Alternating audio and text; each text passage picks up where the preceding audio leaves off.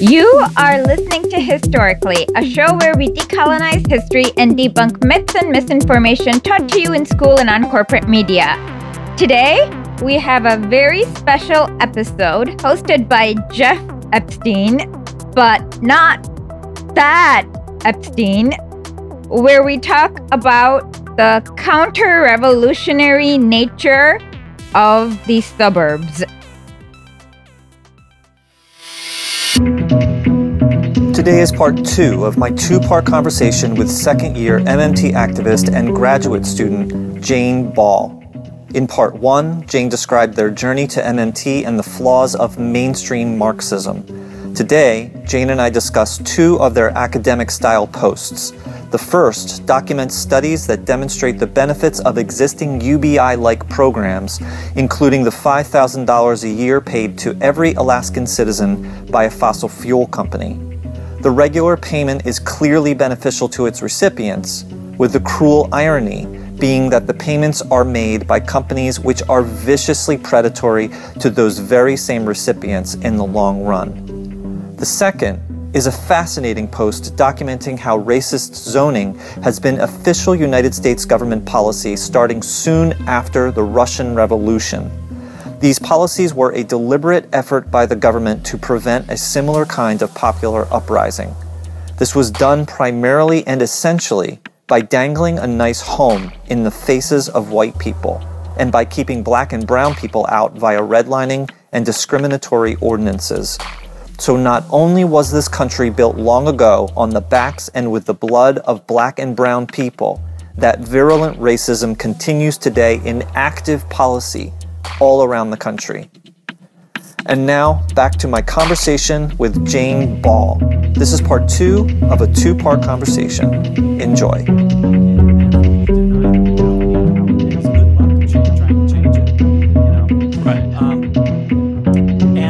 You also brought up, Cuba does some good stuff, food production and whatever. I think they provide healthcare. It's like, I hear these complaints of even the poorest countries can provide all of their people with basic needs: healthcare, education, food, housing.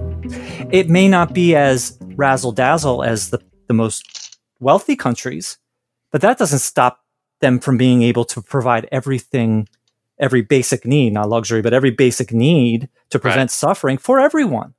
And the fact that we don't do it here is just a reflection of people who have a lot, people who have luxury are afraid of losing their luxury if the millions of desperate are given what they need.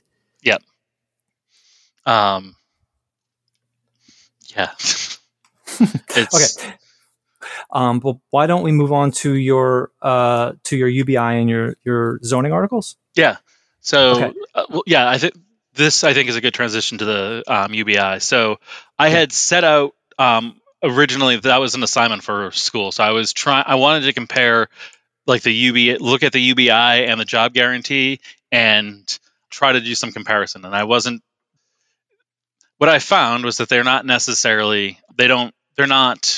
opposed to each other. Or a basic income, a guaranteed basic income, should work in tandem, like with the job guarantee.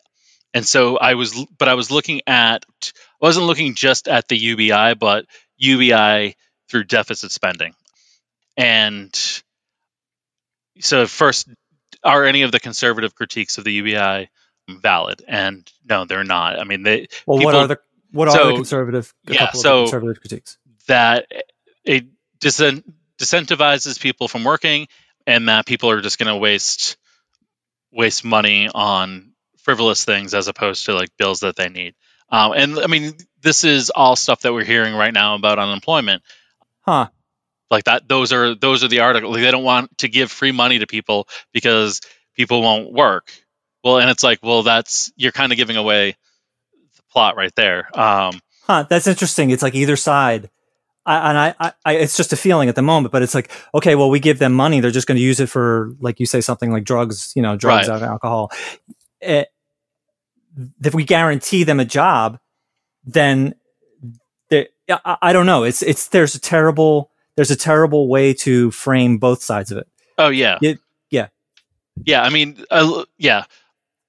So the disincentivizing work, and then so those are like the two main conservative critiques that I looked at, and there's evidence from Alaska, where they have like the sovereign fund for oil, and then the Eastern Band of Cherokee have a UBI based off of casino proceeds. Right. And I'm trying to. Those were the two that had good evidence. The other ones were kind of like there wasn't. It got jammed up politically before there was good evidence. Okay. Both of those, the studies on both of them showed that it was successful in helping people stay out of poverty, that it helped them plan and get ahead of their bills instead of just people wasting it on frivolous things, drugs, alcohol, or just whatever. And it didn't disincentivize work. And in Alaska, it actually, like, job numbers went up. Like, the unemployment went down because of the basic income benefits that people had.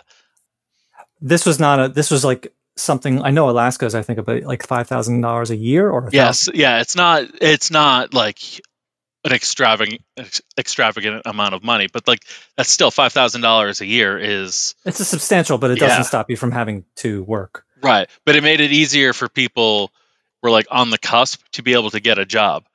So they were able to then get more income. Right. And then with the same thing in the Eastern Band Cherokee study. That was interesting because there was already a study going on about like demographics between, like, in that area between the Cherokee and non-Cherokee people, and like specifically like children, I think it was. And it was a longitudinal study, so they looked at it over 10 years, and halfway through is when the UBI went through, and you can see the people who got the UBI were like, they were more likely to finish school. They had better grades when they were in school, a lot better, like much better economic outcomes than their peers whose families weren't getting the UBI. So that was like the first half was just debunking some of the concerns about it. Can you talk a little bit about how the racist connotations of the idea that the money will be used for, or the so-called concern that the money will be used for drugs and alcohol and so on? Yeah, I mean, it's super racist. Like that's the. I mean, so it's classist and racist, and like the two of them tie in together. There's always been like just that kind of attitude towards poor people in general, but like that specifically, that the trope of like spending it on alcohol is like something specifically that the the mainstream culture used against Native Americans. That actually reminds me of Reagan's welfare queen driving a Cadillac. Well, yeah, exactly. Yeah, I mean, and it's not just limited to. It's been used against pretty much every non-white, and I mean, even like before like the ethnic Europeans were assimilated, that was the attitude towards them as well. That's actually where the homeowner, like the zoning thing, ties in. That that article discusses the explicit racist policies by like the Wilson administration and the Harding administration and the Hoover administration and the Roosevelt administration, through the FDA, but also in partnership with local professionals, real estate agents, economists, urban planners, and local governments to basically de-ethnicize the working class. Let's hold off a little bit on that, because I actually want to get more into that. I'd like to finish a few points on this UBI thing, and then we can. Okay. So back to this UBI article. A cruel irony is the findings of the Alaska and the casino basic incomes the findings showed that no, it didn't. It helped these people. Right. It genuinely helped them. They were more productive. They were more likely to get a job. They were more likely, just positive outcomes.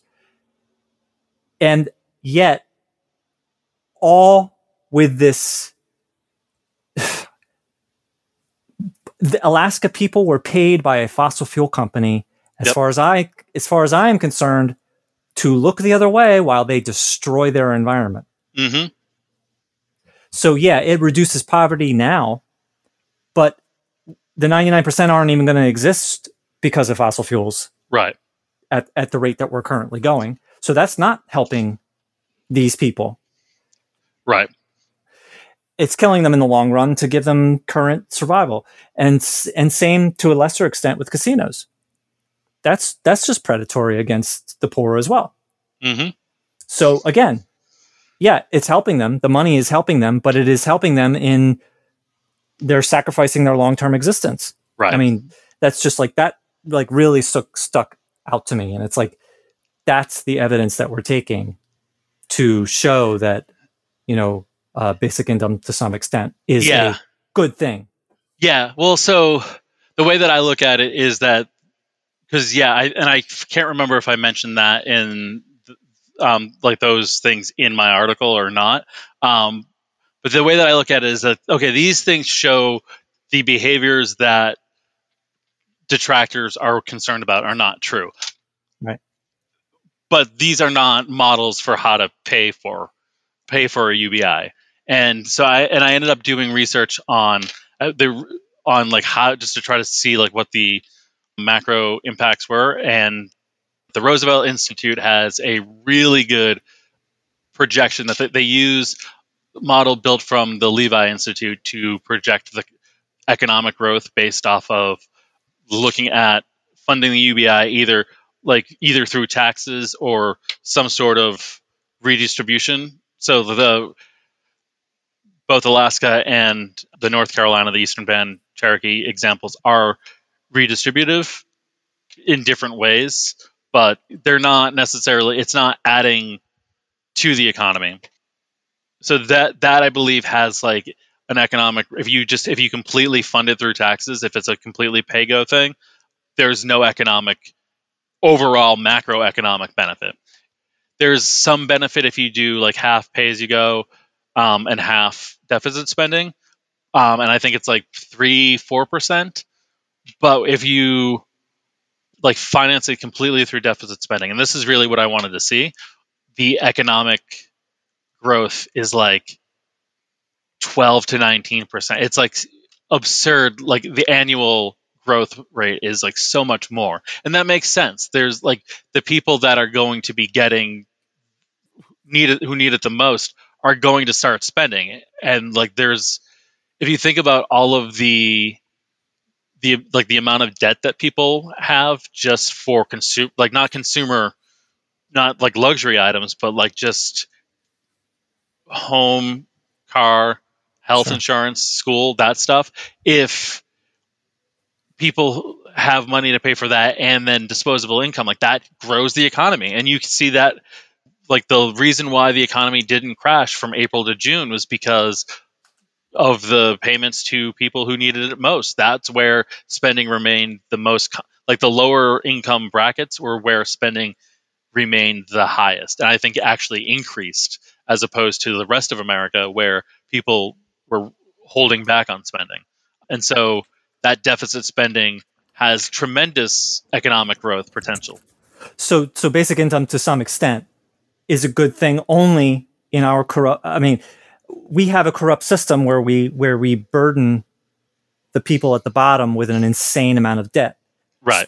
So therefore, some basic income would just, the first thing it would do would alleviate that debt. So it wouldn't, at least some portion of it wouldn't be inflationary because it would not be going to new production, at least not initially. Like canceling student debt goes to canceling that debt. Number one, it goes to canceling that debt. And number two, it's distributed over time. This is a little bit of a tangent, but when you cancel student debt, you're canceling future payments of like whatever, $300 a month. So it's not like, bam, you're giving people a ton of money, but But the fact that the poor are burdened with private debt means that to some extent, we could compensate for that by paying these people to pay their private debt. On the other hand, we could also just prevent that private debt from to begin with. We could give people healthcare, give people a home, give people, the basic needs. And then the UBI would, it's like, how about we not hurt people to begin with? And rather than having to come up with a solution because it's a fact of life that we have to hurt people. Right. And good. Well, I think, that like when you think about it, like the basic income is then it's not just in money, like the basic income, and it's more than income, but it covers a lot of those social reproductive things. And so, I think, and I can't do the calculus, but I don't think I don't think it would be immediately inflationary. Like this is a perfect example. But even people who like, if it's more generous to people that are middle income, like it's going to be the same thing, and there will be more spending. The question is then, what is it spent on? And I think the other reason why I don't necessarily like calling it the job guarantee, I like referring to it as like the employer of last resort, because I think that it's kind of playing the detractors game, but at least it gives you it's a reframing of it to, like, if they're already opposed and they're about to say that it's workfare, like you've got them listening for a minute so you can at least get into why it's important. But I mean, I think a big reason why it's important is not just to employ people, but like that's going to be what sets it. Like if it's done the right way, that will be what sets government like the production of that everyone's doing. And if it's the government can spend it on or directed towards the military industrial complex, which they've been doing, or it can be directed towards something that actually benefits people. I actually just coincidentally, right before we spoke, I heard an interview with Stephanie Kelton on Mark Blythe's podcast, and Mark actually said almost exactly what you just said, which is, I don't like calling it a guarantee because that caters to, very easily framing it badly, right. that caters to the negative, responses to it. Right. They can hurt us easily with that framing. And actually, Stephanie, I don't remember her exact reasoning, but she said, I like guarantee. I like guarantee as opposed to, I don't remember what the alternative was, but it's, we guarantee that you will have a job if you need a job. If you want a job, but just coincidentally, I just happened to hear that. Yeah, well, and that's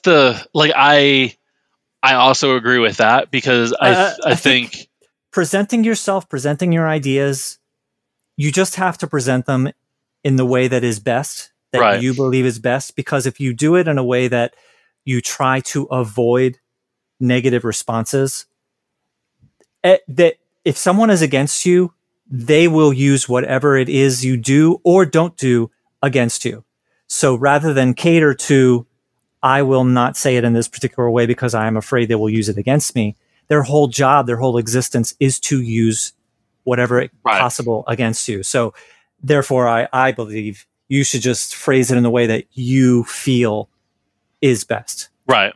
And I like the guarantee phrasing, because it, like, if you using Warren Mosler's like way of explaining how unemployment, like taxation, is what leads to unemployment, where he's like, you're in a room and like you can only use my business card to get out, but there's a guy at the door of the gun. That like I explained that to people. Like I said, I did that to some people, and I was like, okay, like, so now having said that, I've just made you unemployed. And people were like, what? Like, that's like, they got it, but they were just, their mind was blown. And so like from that angle, like, and the reason why it's exploitive is because those guarantee taxes don't come with a guaranteed way of paying for them. And so from that. That's interesting. So that Mosler story is like, there's a guy at the door with a gun. you're going to do this job for me or you're not going to get out. But then you can also say on top of it, yeah, that's evil. But if that guy also says, I guarantee that you will have, a respectable way of earning that so that you can get out, Right. I don't know. That just hit me. Yeah. Sorry. Yeah, no, that's exactly it. But then to push the analogy further, the question is who then decides what's the necessary work in that room? Like, I think where the disconnect with other people who don't necessarily get or approve of MMT is that they think it's advocating for something new, and it's not. It's saying like this is how things work. Like that's a very reductive way of explaining the economy, but that's essentially how it is. And so who's in charge of what needs to be done to get out of the room? Is it the guy or is it the people? And I think, and that MMT is saying it could be either. It works either way, but we think that it should be the people.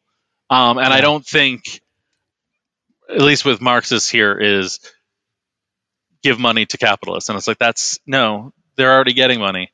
Yeah. Yeah. And actually, just a quick aside, and then we'll go to your zoning article. The parenting theory of allowance.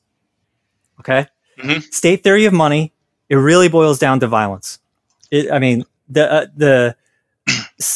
starts with state power. A sovereign has a monopoly on violence within its own borders.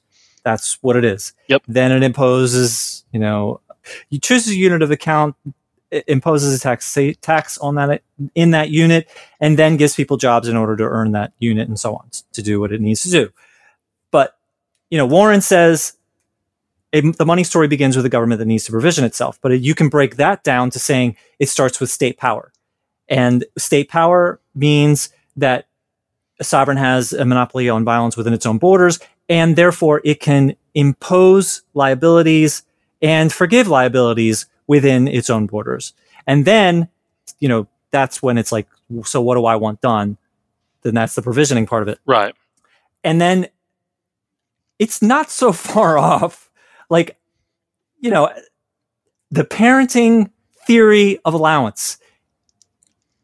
I tell my kids, my kids get a small allowance each week, and in exchange, we get to tell them to do chores, and but it's not just the chores. It's just in general, just being a parent in general. I have a 11-year-old and a 13-year-old boy, 2 boys. Telling them to do stuff, it is a incredibly difficult balance to being a good parent, to get them to do what truly needs to be done and not let them sucker you. Mm-hmm. You actually do really have to, like, the threat of violence. It's a really an analogous situation.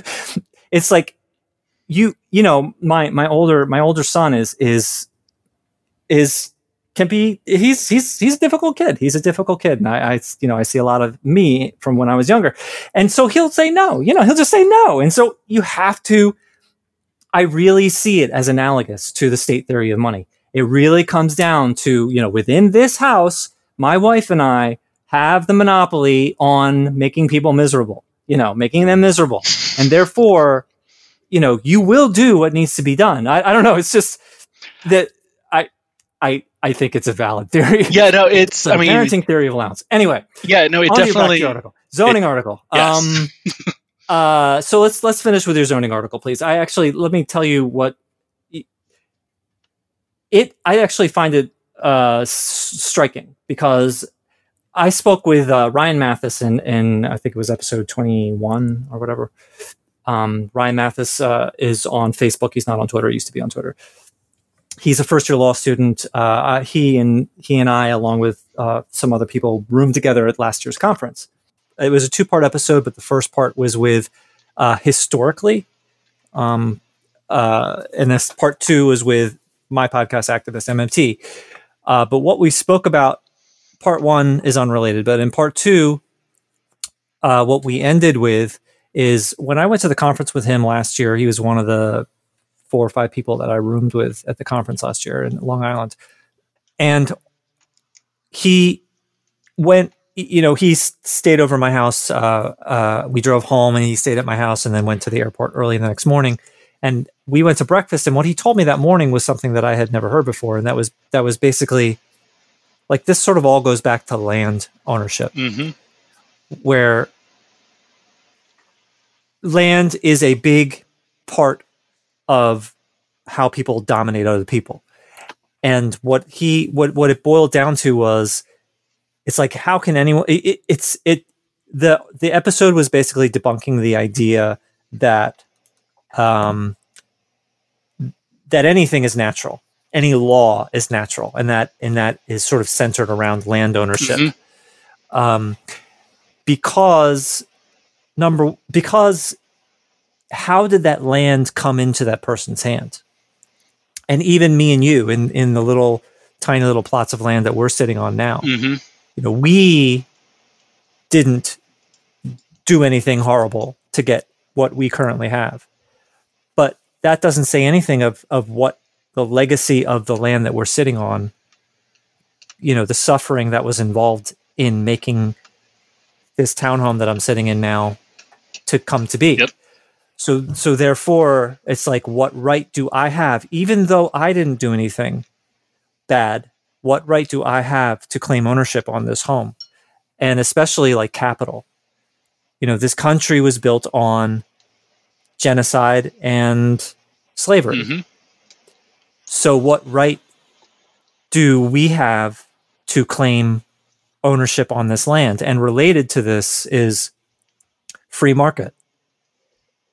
How can a private business, in addition to the concerns of the land that they have and the property that they have and how the history of how they obtained it, how can any business be truly free, independent, if they require, like every decade, an enormous bailout from the central government? Right. Because number one, if they want to be free and yet they use that power to abuse their workers and to kill the environment and fossil fuels, climate change, and all that. So it's like, they steal from us as individuals, and then every 10 years they steal from us as a collective by getting a bailout from the government.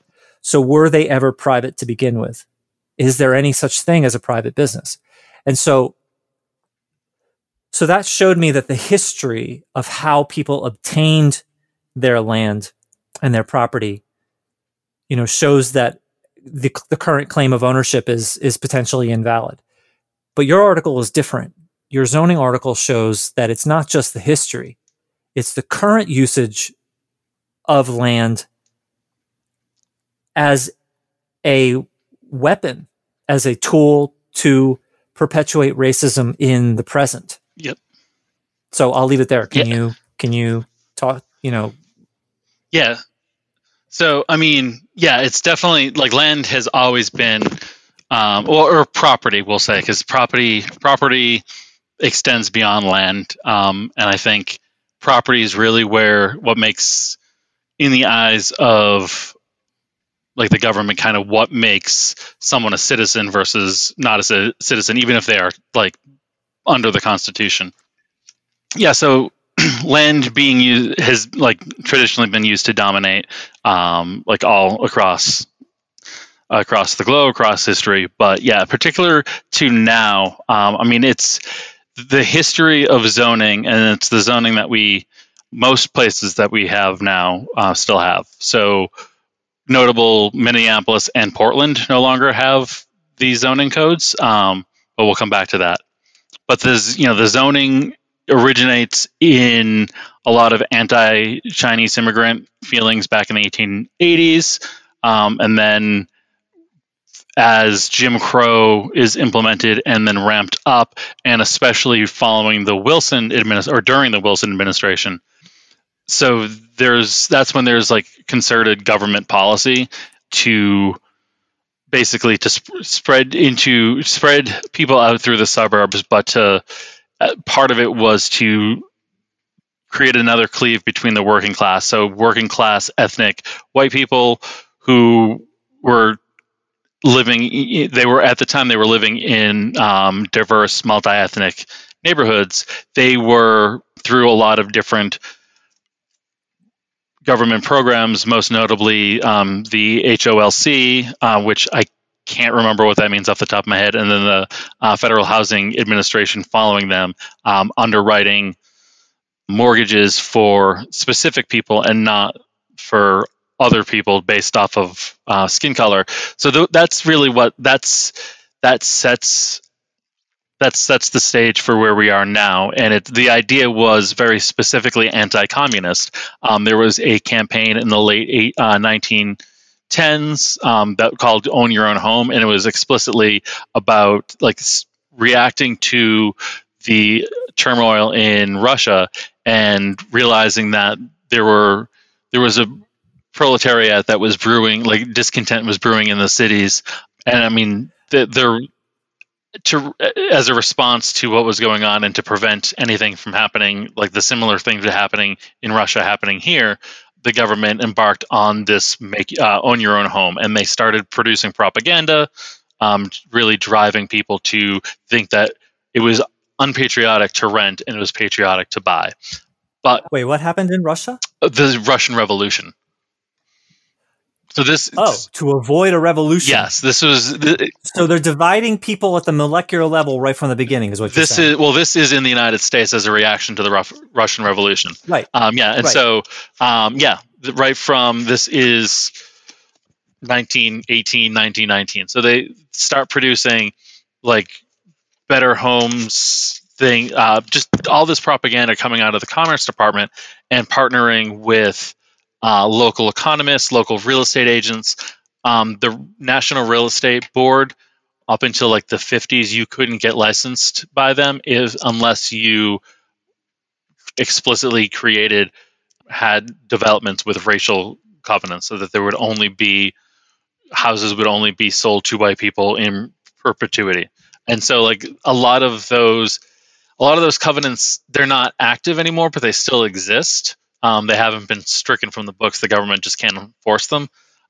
But you see, like that's kind of where how wealth is generated is through this mechanism. And so a couple good books that are my sources for this: The Color of Law by Richard Rothstein and Colored Property by David Freund. They go into like the very specifics that the government undertook to really prop up, to create a housing market for white people, explicitly to separate working class white people from working class people of color. And when you look at what the zoning codes are, so like there's like noise ordinances, there's density ordinances, the amount of land that each property needs to have, but how much can actually be built on, all of that. What's an example of a noise ordinance? This is like if it's loud if there's a certain volume after a certain time. So that might be, there's a large family, and so like in the neighborhood that is just outside, and they may end up having like legal troubles with the town. It could be like in a mixed use residential. It could be some sort of business that is seen as like a public nuisance. So like anything, and that's basically like noise is the easiest way of understanding public nuisance.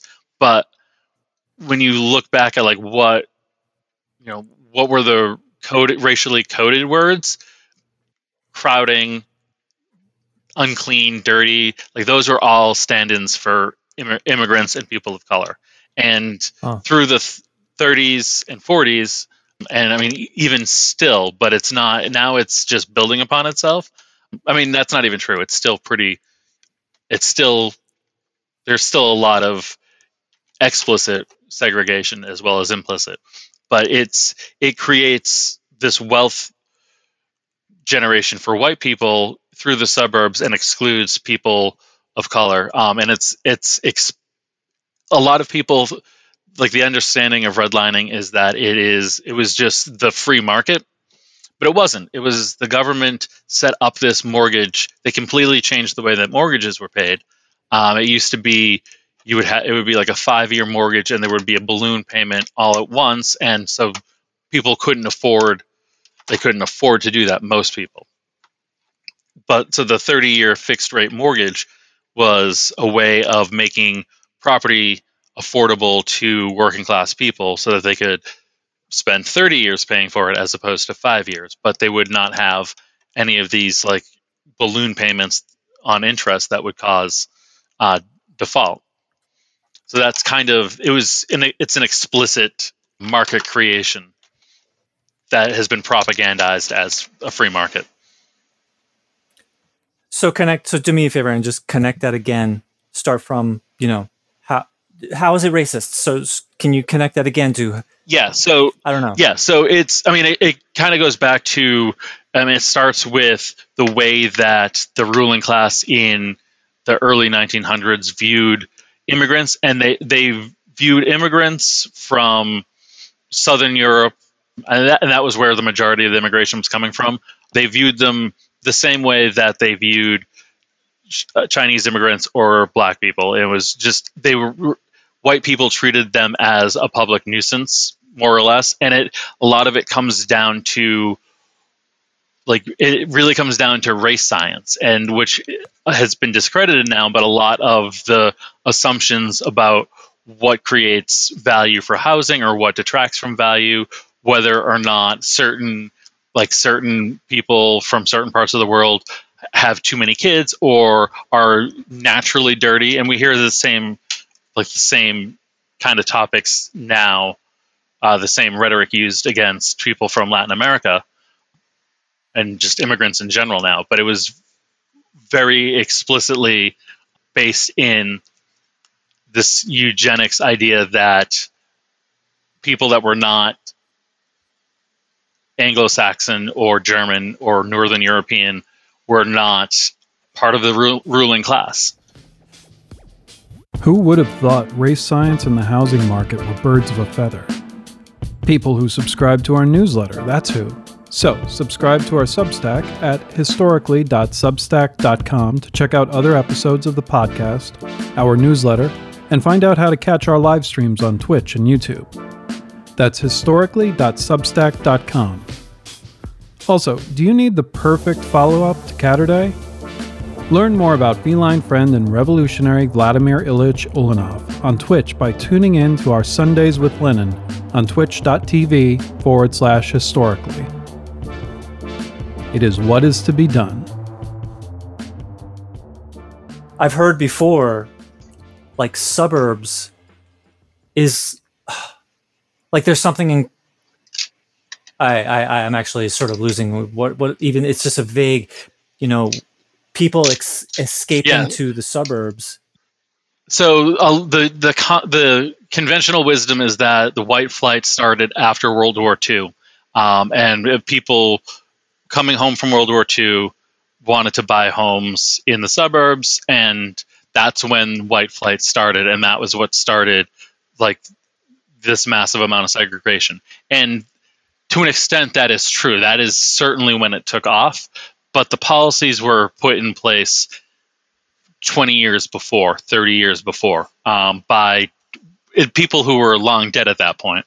So like Wilson and Warren Harding, especially in his time in the Commerce Department, he had his hands in a lot of the propaganda magazines that depicted a certain what houses were supposed to look like, and it was talking about a certain type of how things were clean, and so that was part of it. But he also worked very closely with real estate agent board. I can't remember. They've changed their name several times now, but okay. Yeah, he partnered closely with them to work on how properties were valued, and it was a market that was created from the 1920s to the 1940s, and then when people came home, they were able to, those people, based off of all of the other government benefits, were able to purchase in the suburbs. But it was only for the most part, it was only white folks, and to the extent that like people of color, specifically black folks, were able to get into suburbs, they were typically segregated suburbs, and they weren't where the jobs were. And it was done on purpose. Yeah, that's shocking. The idea that you're saying to avoid the Russian Revolution, the equivalent of that kind of revolution, they divided people up through zoning by basically dangling a nice home and property in front of their faces. Yep. That's precisely it. That I had never heard that before. Yeah. I mean, it's not well known that it was that planned.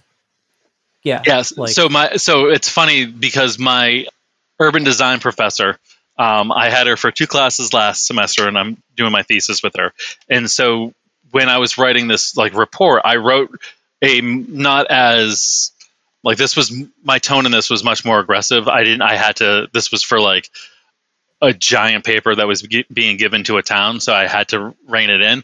But she was like, like it wasn't racialized the way that you're saying, and like she corrected me, and I don't remember seeing this, so when she apologized, I was like, oh yeah, that's fine. But she read Color of Law, and she was like, I had no idea, and like this is like she teaches this, and she was like, I just didn't know to the extent. What's her? She's an urban design instructor. Wow. Yeah, and that's typical. Most people people know about redlining now, but they don't know about the whole story.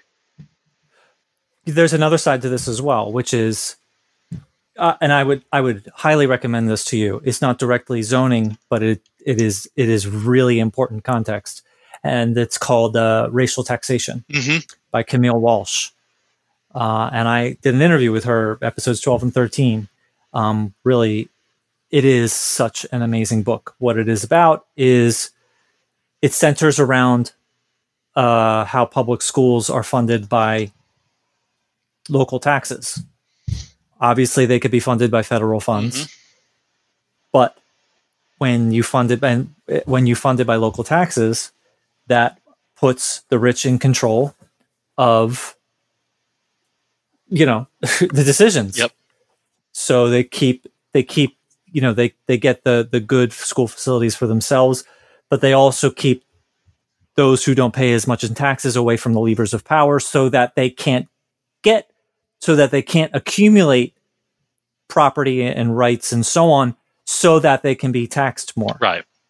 They can't even make the decisions of how much they're going to be taxed. So it's just another process of, like, even if they got into the neighborhood, for example, there are still tools to crush them, even, on the other side of it as well. I forget. I don't know if this is the same, but there's something, I forget exactly what it is, but like property taxes, even though home values are lower on like the average black owned home, the property taxes that they're charged is higher, I believe.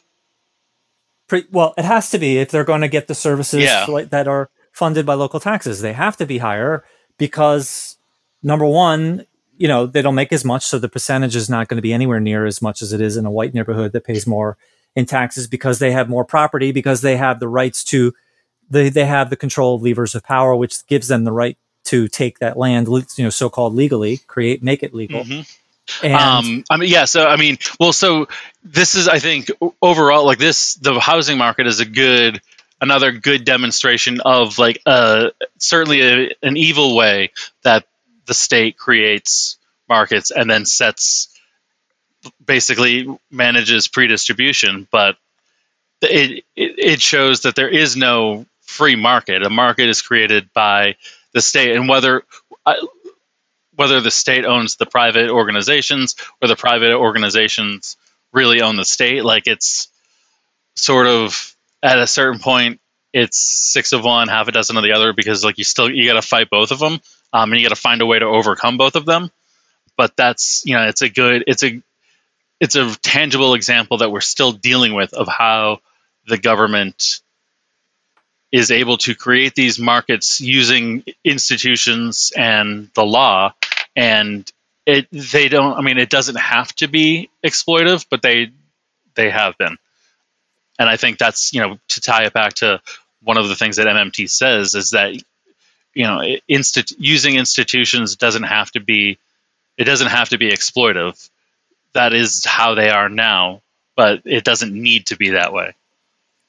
But choosing, like, when you say, MMT wants more fiscal policy, everything is conditional on the people gaining power. Right. The people rising up and educating the people so that they rise up in an educated way. That makes it much more likely that they will not be divided if they're more educated about, which direction to go in. And it's like, it doesn't matter what you choose to do or not do. We're still dealing with human beings. Yep. So it's like, the government is evil. It's like that's a pointless statement. It's like the market is evil. It's we, no matter what we choose, we have to make it better. Right. And to say that, this tool, the government is bad and therefore the market is good, it's like, they both influence each other. I mean, ultimately the government is what's in charge, but it's silly. Like John Harvey has this analogy where he says, I only like hammers. So if I have to cut something, we're gonna have to figure we can't do it because I don't believe in saws. Right. It's like this analogy of like only the free market. Yeah, but the free market can't do truly full employment because they're profit based. They have to be profit based. Right. They have to let people go in a downturn. And that's when people are most desperate. So that's like, so that tool doesn't work for that particular outcome, that particular goal. Only the government can, because they can do things. They don't have to do profit. So it's like, just this idea that only certain institutions can be used. It's just silly because no matter what, humans are behind it. Right. Yeah. And I think people forget that part, that humans are behind it all. Right.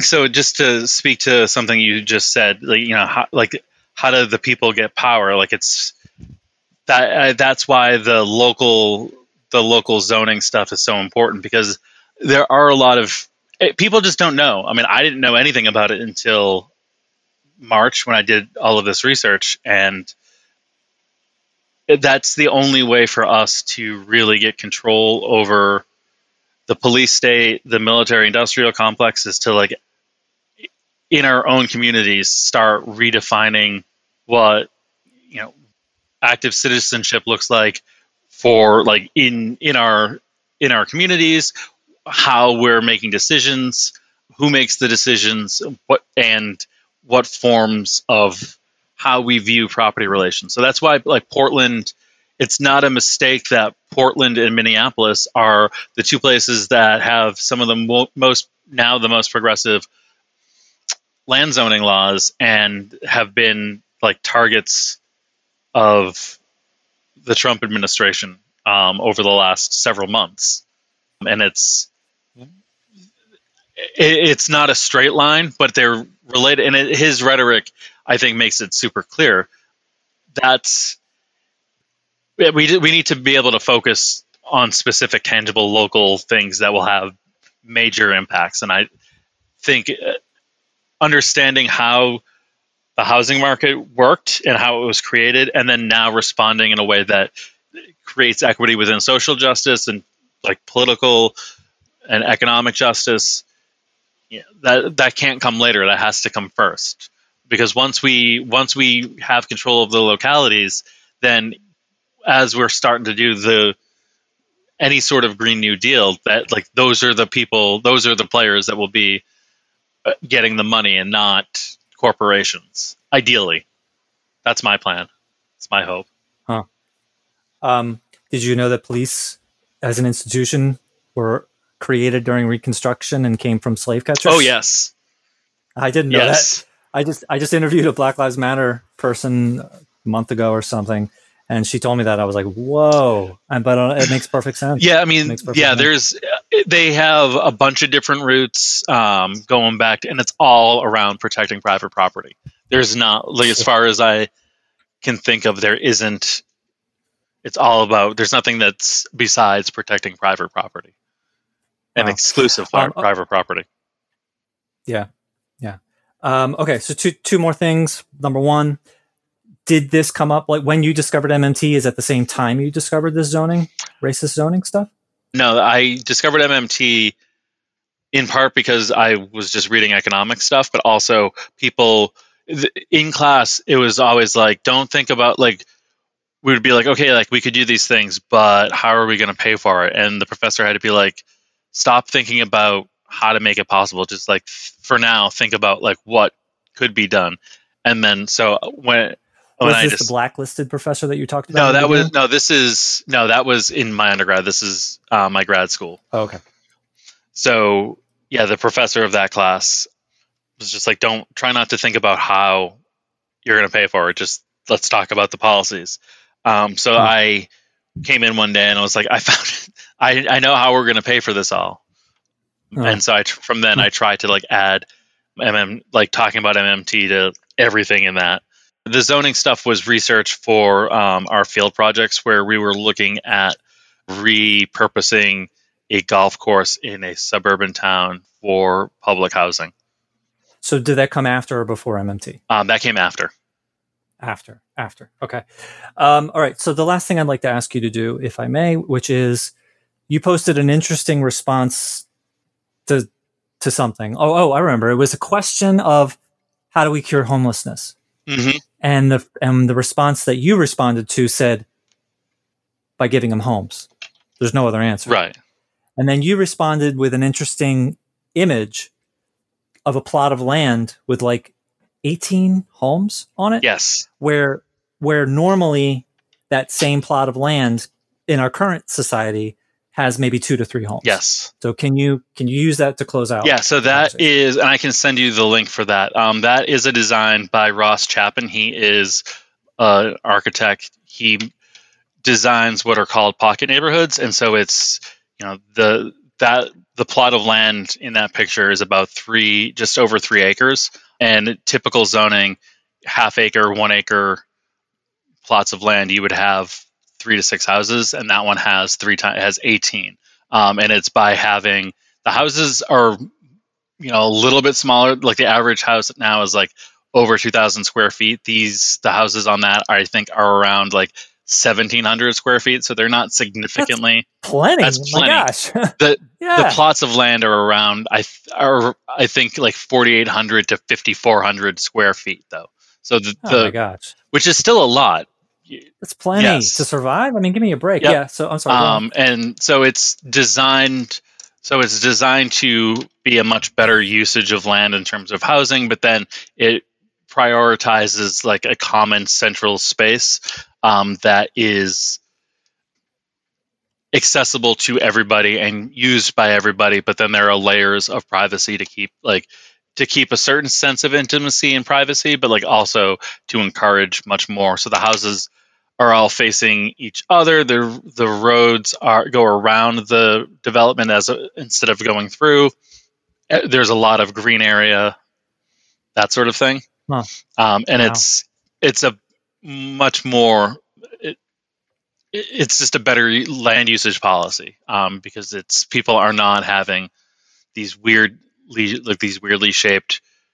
I live on a half acre and it's great, especially right now. It's like the pandemic it's been great. There's all this space to go outside, but like I don't know most of my neighbors, so like there isn't like that sense of community that is created by being a little bit more close together. Well, that sort of says it all, doesn't it? Yeah. Oh, I forget the name of the development. It's something in Washington. It actually exists? Oh yeah, it's a real place. I use that that's like my he has like a bunch of different designs like that.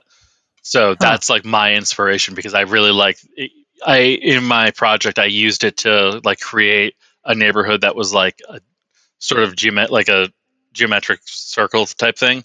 It looks a lot like Garden Cities, in my opinion. If you're familiar with Ebenezer Howard. No. But so yeah, my inspiration on that, but it's like a part of Salmon, Washington, I think or King Salmon or something like that. Wow, I didn't realize that existed. I thought it was just a potential design. Oh yeah, that's a real one. That one, it's not. I mean, it's not finished. I don't think. I think they're still developing it, but it's real. It's real. Yeah. Huh. That's amazing. That actually seems like a critical element of human survival. Yes. Honestly, and that also a job guarantee, because mass migration because of what's going to be happening with climate change. There's going to be mass migration, and it's going to be, minorities, and that coupled with racism and the wall, Trump's wall, and the idea that they're coming to steal our jobs. If there were a job guarantee, that would melt away. Yep. Because there would be a job for everybody. That is that's not just like to make people happier. Like that will prevent the apocalypse, or that is an important ingredient to preventing the apocalypse. Yep. I mean, that's not too much of an exaggeration. If everyone can get a job, then there's no worrying about people stealing your jobs. Period. Yeah, I mean that's exactly my thoughts. Exactly. Okay. Okay. If there was anything else, please say. I presume that you're done. Yeah, I think that's anything more that you. I think that's a substantial amount right there. Jane, thank you so much for doing it. Yeah, thank you for having me. I really appreciate all the time that you've given. Music for this show is done by Rectech. You can find him on SoundCloud and on Spotify. WRECKTECH.